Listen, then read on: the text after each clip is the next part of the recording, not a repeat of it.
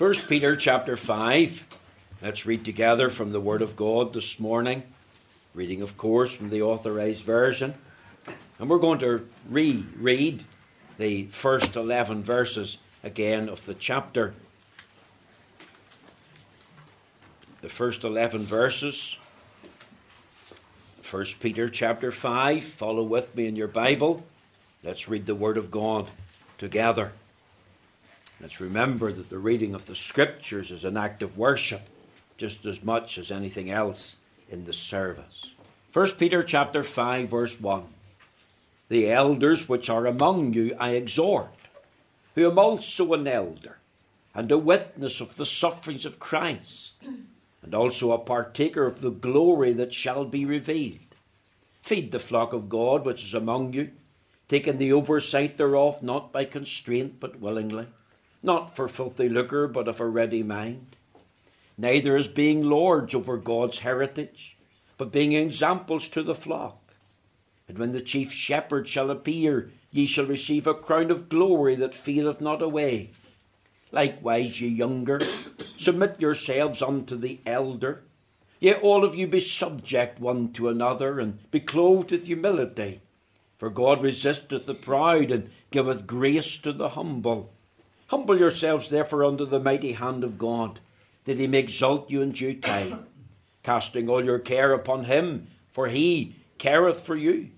Be sober, be vigilant, because your adversary the devil as a roaring lion walketh about, seeking whom he may devour, whom resist steadfast in the faith, knowing that the same afflictions are accomplished in your brethren that are in the world. But the God of all grace, who hath called us unto his eternal glory by Christ Jesus, after that ye have suffered a while, make you perfect, establish, strengthen, settle you. To him be glory and dominion for ever and ever. Amen. We'll end the reading there at verse 11. And I trust and pray that God will stamp with his own divine approval and blessing this reading of his own inerrant and infallible word. Now, my text this morning is taken from 1 Peter chapter 5 and the verse 11. And the text reads as follows: To him be glory and dominion forever and ever. Amen. And my theme for today is living and learning to praise God. Now, there's the text, 1 Peter 5 and verse 11. Here's the theme: living and learning to praise God. Now remember, Peter is writing to encourage true believers who are living in the midst of fiery persecution and great opposition. These are tough times to be a Christian. And these Christians needed a word of hope and comfort in what appears to be a very difficult, hopeless situation. It's interesting that in verse 8, Peter introduces the subject of the Christian's greatest enemy. Who is the Christian's greatest enemy? And the answer is, of course, the devil. The devil is the real adversary of every true child of God. Now, we've already learned in past sermon that he's a powerful enemy. He's described here as a roaring lion, and many godly men and women have fallen victim to his wiles and to his devices. You only have to think of men like David and Samson and even Peter himself. The devil, of course, is a persistent enemy. There's no let up. He is always seeking an opportunity to bring the child of God down. And, of course, he's a purposeful enemy. The Bible says whom he may devour, and that's graphic language. It means to swallow us up or to gulp us down. And the devil's always seeking to render us useless to the cause of God, to destroy our personal testimony and bring disgrace and dishonor to the name of Christ. Remember the old World War II slogan, know your enemy. And that's, of course, what we need to do in our day and generation. Then in verse 9, there's a call to resist the devil. The Bible tells us here, whom resist steadfast in the faith, knowing that the same afflictions are accomplished in your brethren that are in the world. And here's a call to push back the enemy. We are to resist him. We're to resist every attack We're to plead the blood of Christ. True Christians, of course, are not to make it easy for the devil. We're not to sit down and play with the devil's toys. We're not to sit in the company of the ungodly, nor stand in the way of sinners, nor sitteth in the seat of the scornful. We're not to walk into his trap. We need to be thinking rightly. We need to be thinking biblically. If you look at verse 9, we're told how to resist the devil. By being steadfast in the faith. It, of course, is going to cost us to stand fast and firm for the Lord in our day and generation. That's true for the individual Christian. That's true for the church. That's true for a denomination. Now, Peter reminds them that even though they suffer persecution and great opposition, that they're not alone in their suffering. If you look again at verse 9, he tells them there, knowing that the same afflictions are accomplished in your brethren that are in the world. Notice he's talking here about suffering of true believers the world over. That they're suffering similar things to what these people to whom Peter's writing are suffering. And it's all part and parcel of being a Christian. It's part and parcel of the Christian life. Remember Jesus' words in John 16:31, in the world ye shall have tribulation, but be of good cheer, I have overcome the world. Its sufferings are part and parcel of the true Christian's experience. Now, look with me at verse 10. Here's a word of glorious encouragement for God's people. Yes, look and learn that you've got an adversary. Know who he is and what he's like and what he's doing. Fill your mind with this call to resist the devil. Remember, if you resist the devil, he will flee from you. Yes, heed the exhortation to be steadfast in the faith. Yes, remember that you have other brethren who are suffering similar to you are suffering. But let this also fill your mind. What does he say in verse 10? But the God of all grace, who hath called us unto his eternal glory by Christ Jesus, after that you have suffered a while, make you perfect, establish, strengthen, settle you. Remember, this is a proclamation. There's a glorious truth here. We've been taught about God. This is one of his titles. It's also a prayer. Peter is praying for the flock. It's also a promise. The God of all grace has every kind of grace for every type of need that we have. All the grace we require resides in the Lord. And 2 weeks ago, I preached a message on this text, the subject of grace introduced. Grace is used 159 times in the Bible, and we, of course, need to define it. We need to fill our mind with the meaning. It's unmerited favour. It's undeserved kindness to the ill-deserving and the hell-deserving. We talked about the source of grace, God. We talked about the supply of grace, that it's all grace. It's multicoloured, it's multifaceted. We could think about saving grace, sovereign grace, serving grace, sanctifying grace. We could talk about suffering grace. You think of that. Grace to help in your times of suffering. We close with the thought of the substance of grace. What does it do? The grace of God has called us. The grace of God comforts us. The grace of God counsels us. Remember this. Suffering is a certainty. There's such a thing as physical suffering of persecution and opposition. The world is a cold place for the true Christian. There's also bodily suffering, coping with sickness and illness. There's mental suffering. Think of watching and waiting for a loved one to die. Isn't that suffering? Isn't there also mental suffering? Feeling of inadequacy, loneliness, danger, worry and fear. There's financial suffering. How am I going to cope? How am I going to pay the bills? Now, suffering can do one of two things. It can make you bitter or it can make you better. And it all depends how you react. It all depends how you handle that by the grace of God. There's a story told of a little boy by George Mueller. He was offered a ride by a man with a horse and a cart.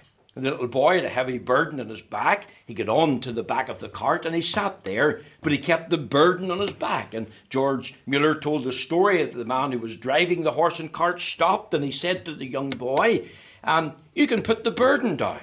Why didn't you when you get into the cart?" And the little boy said that he didn't want to stress the horse.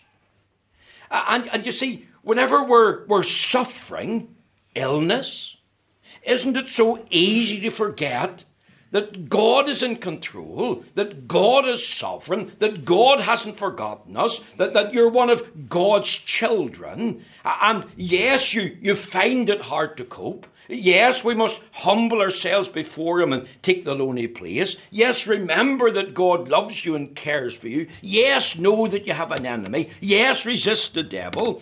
But you also have to learn to trust and to praise this God of all grace. And that's why he introduced the subject of verse 11. Verse 11 is really a doxology. To Him be glory and dominion forever and ever. In your suffering, in your trials, begin to praise God. Not only remember you have an enemy, not only learn how to resist him, not only remember the God of all grace, but remember to give praise and thanks to God. Verse 11 is a doxology. It's a song of praise in the heart. When you're full of weakness, when you feel weak, when you feel you're on the slide and you're in a state of despair, what should you do? You should begin, at least one of the things that you do is to praise the Lord. And here's a call to every believer. Learn and live to praise God in the midst of your trials. Now, there's 4 things I want to say this morning on verse 11, after that lengthy introduction, but I felt it was important. The reality of offering praise to God. Remember the context. The immediate context is it's a reference to the God of all grace. He says, "But the God of all grace, who hath called us unto His eternal glory by Christ Jesus, after that you have suffered a while, make you perfect, establish, strengthen, settle you. To Him be glory." You see, it's wide enough to draw in the whole doctrine of God. Who is God? What's He like? What's He done? Think of our catechism. Number 4, what is God? God is a spirit, infinite, eternal, and unchangeable in His being, wisdom, power, holiness, justice, goodness, and truth. Does not take in the doctrine of the Trinity. We believe this morning in the doctrine of the Trinity, 3 in 1 and 1 in 3. We believe that God is the Father. We believe in God the Son, Jesus Christ. We believe in God the Holy Spirit. 3 in 1, not 3 gods, but 3 persons in the Godhead. We believe in the doctrine of God as creator and maker. The Bible says, in the beginning, God created the heavens and the earth. We believe in the doctrine of God's sovereignty. God is in absolute sovereign control. He has foreordained whatsoever comes to pass. We believe in the doctrine of God's power. God is all-powerful. Don't we believe in the doctrine of God's goodness? He's too good to do anything bad. The doctrine of God's wisdom. He's too wise to make a mistake. The doctrine of God's holiness. He's too holy to even look upon sin. He's certainly too holy to overlook sin. And where He finds sin, he must punish sin. You see, when we open our Bibles and we begin to read the Scriptures, the Bible introduces us to God as the living and the true God. The Lord Jesus said, Matthew 12:34, "For out of the abundance of the heart the mouth speaketh."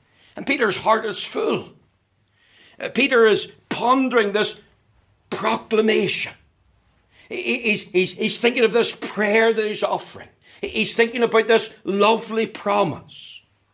And his mind is full of this thought: the God of all grace, He hath called us. He comforts us. He's in control. And then he opens his mouth and offers up the words, "To Him be glory." and dominion forever and ever. Amen. In other words, he's overwhelmed. In other words, he's taken up with the living and the true God. What was it that filled him? What overcome his heart and mind? It was the statement, the God of all grace. God is not only a gracious God, and that's a glorious truth, but he's a God full of all grace. He is not limited. His grace is like an ocean. It's unending. It's grace for the whole of the Christian life, and in every aspect, in every experience, even in suffering, even in trial, even in pain. Therefore, it's unequaled. It's unparalleled. It's unending. Think of Joseph in the Old Testament, Genesis 45. Remember the famine in Egypt? The people had no food. And Pharaoh says, go to Joseph. Joseph had the keys to the storehouse. But you know, there was even a limit to what Joseph could supply. But there's no limit to God. Doesn't the Bible say, for you know the grace of our Lord Jesus Christ, that though he were rich, yet for your sakes he became poor, that ye through his poverty might be rich. There's no limit to God's grace. As the hymn writer says, he giveth and giveth and giveth again. Here's the reality of offering praise to God. When you take into your mind the God of the Bible, in all these pictures of him, then you can begin to open your mouth and praise him. For out of the abundance of the heart, what fills your heart and mind? The mouth speaketh. And Peter was overwhelmed with the thought of who God is. Notice, secondly, the reason for offering praise to God. Why praise God? Well, of course, it's commanded in the Bible, praise ye the Lord. And we were singing there, praise him. And of course, that's a command. And as the subject of the grace of God fills your heart and mind, there's a reason to praise him. I've received grace. I've tasted grace. Remember, it's undeserved, unmerited kindness to the ill-deserving and the hell-deserving. Also think of these words, the glory of God. To him be glory. That's a reference to God's majesty, his royalty, his dignity. Do you know, I believe that it's true to say how little God is really thought of today. Do you think of him as the living and the true God? Do you think of him as the Almighty? Do you think of him as Elohim, as El Shaddai? The high and lofty one that does inhabit us eternity, the one who is thrice holy, the one who dwells in light unapproachable, the one whom before the seraphims and cherubims cry out, holy, holy, holy is the Lord God Almighty. You see, how little God is thought of today. Men want to bring God down to the level of man.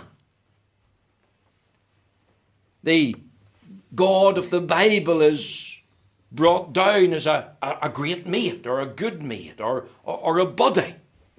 And I want to tell you, it demeans God, not only in our thinking, but in our speech. How many leave God out of the picture? They live as if there's no God. The Bible says, the fool have said in his heart, there is no God. And that's not just the atheist, but that goes to the rebellious as well, because the word there is, in Psalm 14, verse 1, are in italics. So the thought is, the fool has said in his heart, no God. And of course, that's what sin is. When you think of sin, S-I-N, it's sod off God. I'm in charge. I live my life my way.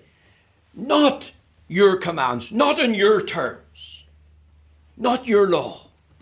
And of course, that goes to the heart of rebellion.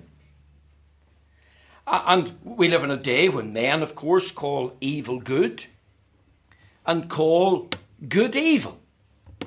And they want to bring God down to their level. The language of Peter is that God is the all-glorious God. To him be glory. It refers to his majesty, his royalty, his dignity, to the glory of his being. It can't be surpassed. There's none greater than God. As the Bible says, in the beginning, God. And we pause there. We think of him. We're being introduced to this being called God. And there is a God with whom you have to do. He's your creator and maker. Your very life and breath depends on him. You're a sinner before him, but you've got a soul, and that's why God planned the plan of redemption to bring sinners to faith in Jesus Christ. Not only think about the grace of God, the glory of God, but think about the greatness of God. He says, and dominion. Now that word dominion refers to his power. It refers to his ability. God has great power. God has strength and ability. God rules. God is on the throne. Remember the psalmist said, the Lord God omnipotent reigneth. And here's the context. The devil is a powerful enemy. He's persistent. He's purposeful. And we're no match for him in our own strength and power and ability. The devil's a mighty foe, and we quake in fear at his attack. But he's not almighty. He is powerful, but he's not all powerful. Only the God of the Bible is almighty. Only the God of the Bible is all powerful. Where's the devil's domain today? It's on the earth. And on the earth he can attack us, he can abuse us, he can accuse us before the presence of God. But you know he's no power in heaven. The Lord Jesus said in the Gospel of Matthew, I was looking it up this morning again in the prayer meeting when we were listening to the other brethren praying and saying amen. The Lord Jesus said, all power is given unto me in heaven and in earth. The devil's domain is the earth, but he isn't all powerful in heaven. What about the duration of the devil's power? It's limited. It's only for a time, a season. His power and dominion, it's not forever and ever. But look at our text. To him be glory and dominion forever and ever. That's eternal. And then the word amen means so shall it be. What about his devices? Whenever the devil attacks God's people, whenever the devil seeks to abuse God's people, do you know that he has to get permission from the Lord himself? Think of Job. Satan was only permitted by the Lord to do certain things to Job, but he was not allowed to take Job's life. He was not allowed to kill him. In other words, the devil was subject to God's sovereign will for Job. So the devil's power is limited. It's limited in its domain. It's limited in its duration. It's limited in its demonstration and devices. God is almighty. All power belongeth unto God. See, nothing takes the Lord by surprise. He's never confused. He doesn't lack the ability to work and to act. We should fill our mind with who God is. He's the God of grace. He's the God of glory. He's the all-glorious God. We should fill our mind with God's greatness. We should fill our mind with God's goodness. Nahum the prophet could say, the Lord is good. You see, this is what God is. Remember the psalmist said, God is our refuge and strength, a very present help in trouble. And because God is this gracious God, this glorious God, this great God, this good God, he'll not fail us, he'll not forsake us, he'll not forget us. So fill your mind with his being. Fill your mind with his attributes. Peter's saying to them, this God of all grace is able to make you perfect. Able to establish you. Able to strengthen you. Able to settle you. I want you to think very quickly of the roots of offering praise to God. Doesn't the Bible say that God is a spirit and they that worship him must worship him in spirit and in truth? And Peter here, I believe, is full of the Holy Ghost. He's been led, inspired by the Spirit. And he's adding this doxology to the letter. It's not there by accident. To him be glory and dominion forever and ever. Amen. Do you know that this is scriptural? This is not empty rhetoric. This is not just mere words. This is not just a fleshly experience with no meaning behind them, no body behind them. I believe it's rooted in the Old Testament scriptures. I believe Peter, being a good Jew, would have known his Bible. And if I can just read a couple of things to you from the Psalms, it says in Psalm 104 and in the verse 31, these particular words, Psalm 104, verse 31, he says, "The glory of the Lord shall endure forever. The Lord shall rejoice in his works." Again in Psalm 8 and the verse 6 we read, "Thou madest him to have dominion over the works of thy hands. Thou hast put all things under his feet." It says in Psalm 95, "O come, let us worship and kneel. O come, let us worship and bow down. Let us kneel before the Lord our Maker." It says in Psalm 96, "Give unto the Lord, O ye kindreds of the people, give unto the Lord glory and strength. Give unto the Lord the glory due unto his name. Bring an offering and come into his courts. Worship the Lord in the beauty of holiness. Fear before him all the earth." And one final reference that will suffice, but we could turn to many. In Psalm 66, and over there in the verse 7, we read, "He ruleth by his power forever. His eyes behold the nations. Let not the rebellious exalt themselves. Selah." You see, I could link text upon text. Peter's doxology is a scriptural one. He's rehearsing what the Bible says about God. In other words, it's not a new thing. Based on God's revelation of himself, Peter's praise is found in the Bible. It's revealed in the Holy Scriptures. He's rehearsing what the Bible taught about God. So it's a scriptural thing. Notice also it's a sincere thing. Peter's writing out of his own personal experience. He remembers the night that he denied the Lord with oaths and cursings. He was a failure. He let the Lord down. But you know, the amazing thing is this, that the Lord didn't let Peter down. He didn't fail him. He didn't forsake him. He didn't forget him. Think of Luke 22. The Lord Jesus told Peter, "Simon, Simon, Satan hath desired to sift you as wheat, but I have prayed for you. And after you're converted, strengthen your brethren." Did Peter ever forget that? Yes, I failed the Lord. But remember, the Lord Jesus said he's praying for me. And the Lord Jesus said when I'm restored again to fellowship with him, that I can strengthen the brethren. And that's what he's doing. Because he's writing here. In fact, he uses the word strengthen. So this is from his heart. He's got the t-shirt. He knows what it is to be failure. And he knows what it is to have said things by way of denying the Lord. And now he's come in light of being restored to offer praise. Notice as well, it's singular. It says, "unto him." It's to him. It's focusing on the Lord. He's taken up with the Lord. He's chosen in the Lord. He's called in the Lord. He's been converted. He's known the regenerating power of the Spirit. He's been cleansed by the precious blood. He's been cared for. He doesn't leave me. He keeps me. See, he's taken up with him. In other words, he's preeminent. He's prominent as far as my life is concerned.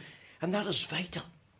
And let me say this, in professing Christianity of the 21st century, we could learn from Peter, because we live in days when it comes to worship in some so-called churches, anything goes. And when it comes to the style of worship and the words that's used, it all seems to be man-centered. And there's a forgetfulness of having a concern for the glory of God. And there's never a thought, is this what God wants? And is this what God accepts? And there seems to be a free-for-all today. I said to Sarah Jane this morning in the Bible class, if you think of the 5 solas, sola scriptura, only the scriptures. Sola gratias, only by grace. Sola fide, only by faith. Sola Christus, sola de gloria. If a professing church doesn't defend and doesn't preach upon and live by these 5 solas, we have to say it's not a true Protestant church. You see, it has to be unto him. Some churches have traditional worship, and then they have modern and contemporary worship. But what about the centrality of Christ? What about the Bible? What about godly standards? What about bringing glory to him? Where's the fear of the Lord? Isn't it absent? You see, loads of worship today is man-centered. It's what pleases men, what feels good, what draws and attracts people in. But Peter's none of that. Peter is taken up with him. It's singular, and our worship must be scriptural. It must be sincere from the heart, because God is a spirit, and that worship must worship in spirit and in truth. But it's also got to be singular. It has to be to the glory of God alone. And one final thought. We've thought about the reality of praise. Here it is introduced, the subject, in the context of opposition and persecution. We've thought about the reasons for it. We've thought about the roots of it. Now think of the requirement. In the context, where does true praise flow from? It flows from a humble heart. In the context, remember, it's humble yourselves, therefore, under the mighty hand of God, that he may exalt you in due time. Doesn't the Bible say that God gives grace to the humble? Humble yourselves before the Lord. It also ties into an honest heart and mind, because a heart that's humble before the Lord will be honest enough to confess sin. There'll be an honesty to say, I'm totally and absolutely dependent on the Lord. There'll be an honesty to say that I am what I am by the grace of God.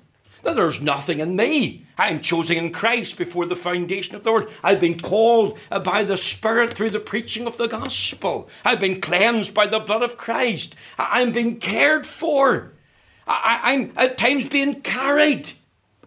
I love that little story of the footprints.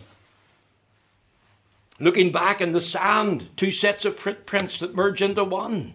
And the person asking, Lord, why did you leave me in the darkest time, in the difficult day? And the Lord answering, my child, I was carrying you. You see, an honest, humble heart throws himself on the grace and the mercy of God. To the Lord our God belongs mercies and forgivenesses, though we have offended him. See, that's the position. That's the place of the true child of God. And that's the requirement that's needed if we're going to offer praise to him. And also there'll be a holiness of heart. Prayer and praise go hand in hand. Once we get a revelation that he's the living and the true God, and once we trust ourselves to him as the Lord our God, then we'll realize we can't worship in a casual way. We can't live in a casual way. We must live in close communion and fellowship with the Lord. And it's all here in the context. I asked this morning, here's the requirement for offering praise. If it's right that we praise the Lord as he has commanded. If we take these reasons, he's the God of grace, he's a great God, he is a glorious God, he's a good God, and we think of these roots, it's based in the Bible, it's scriptural that we offer praise. and we do it with sincere heart, and we do it with a singular thought to his glory, then what do I need to do that? I've got to humble myself before him. Lord, I'm a sinner. Lord, save me, I pray, in Jesus' name. Lord, let me taste your grace. Let's be honest with God, and let's aspire to live a holy life. The whole of the Christian life is a life of repentance and a life of dependence on the Lord. And oh, if the Lord could bring us to that place, what a difference that would make in our Christian experience. May the Lord bless these few words of this doxology to us today.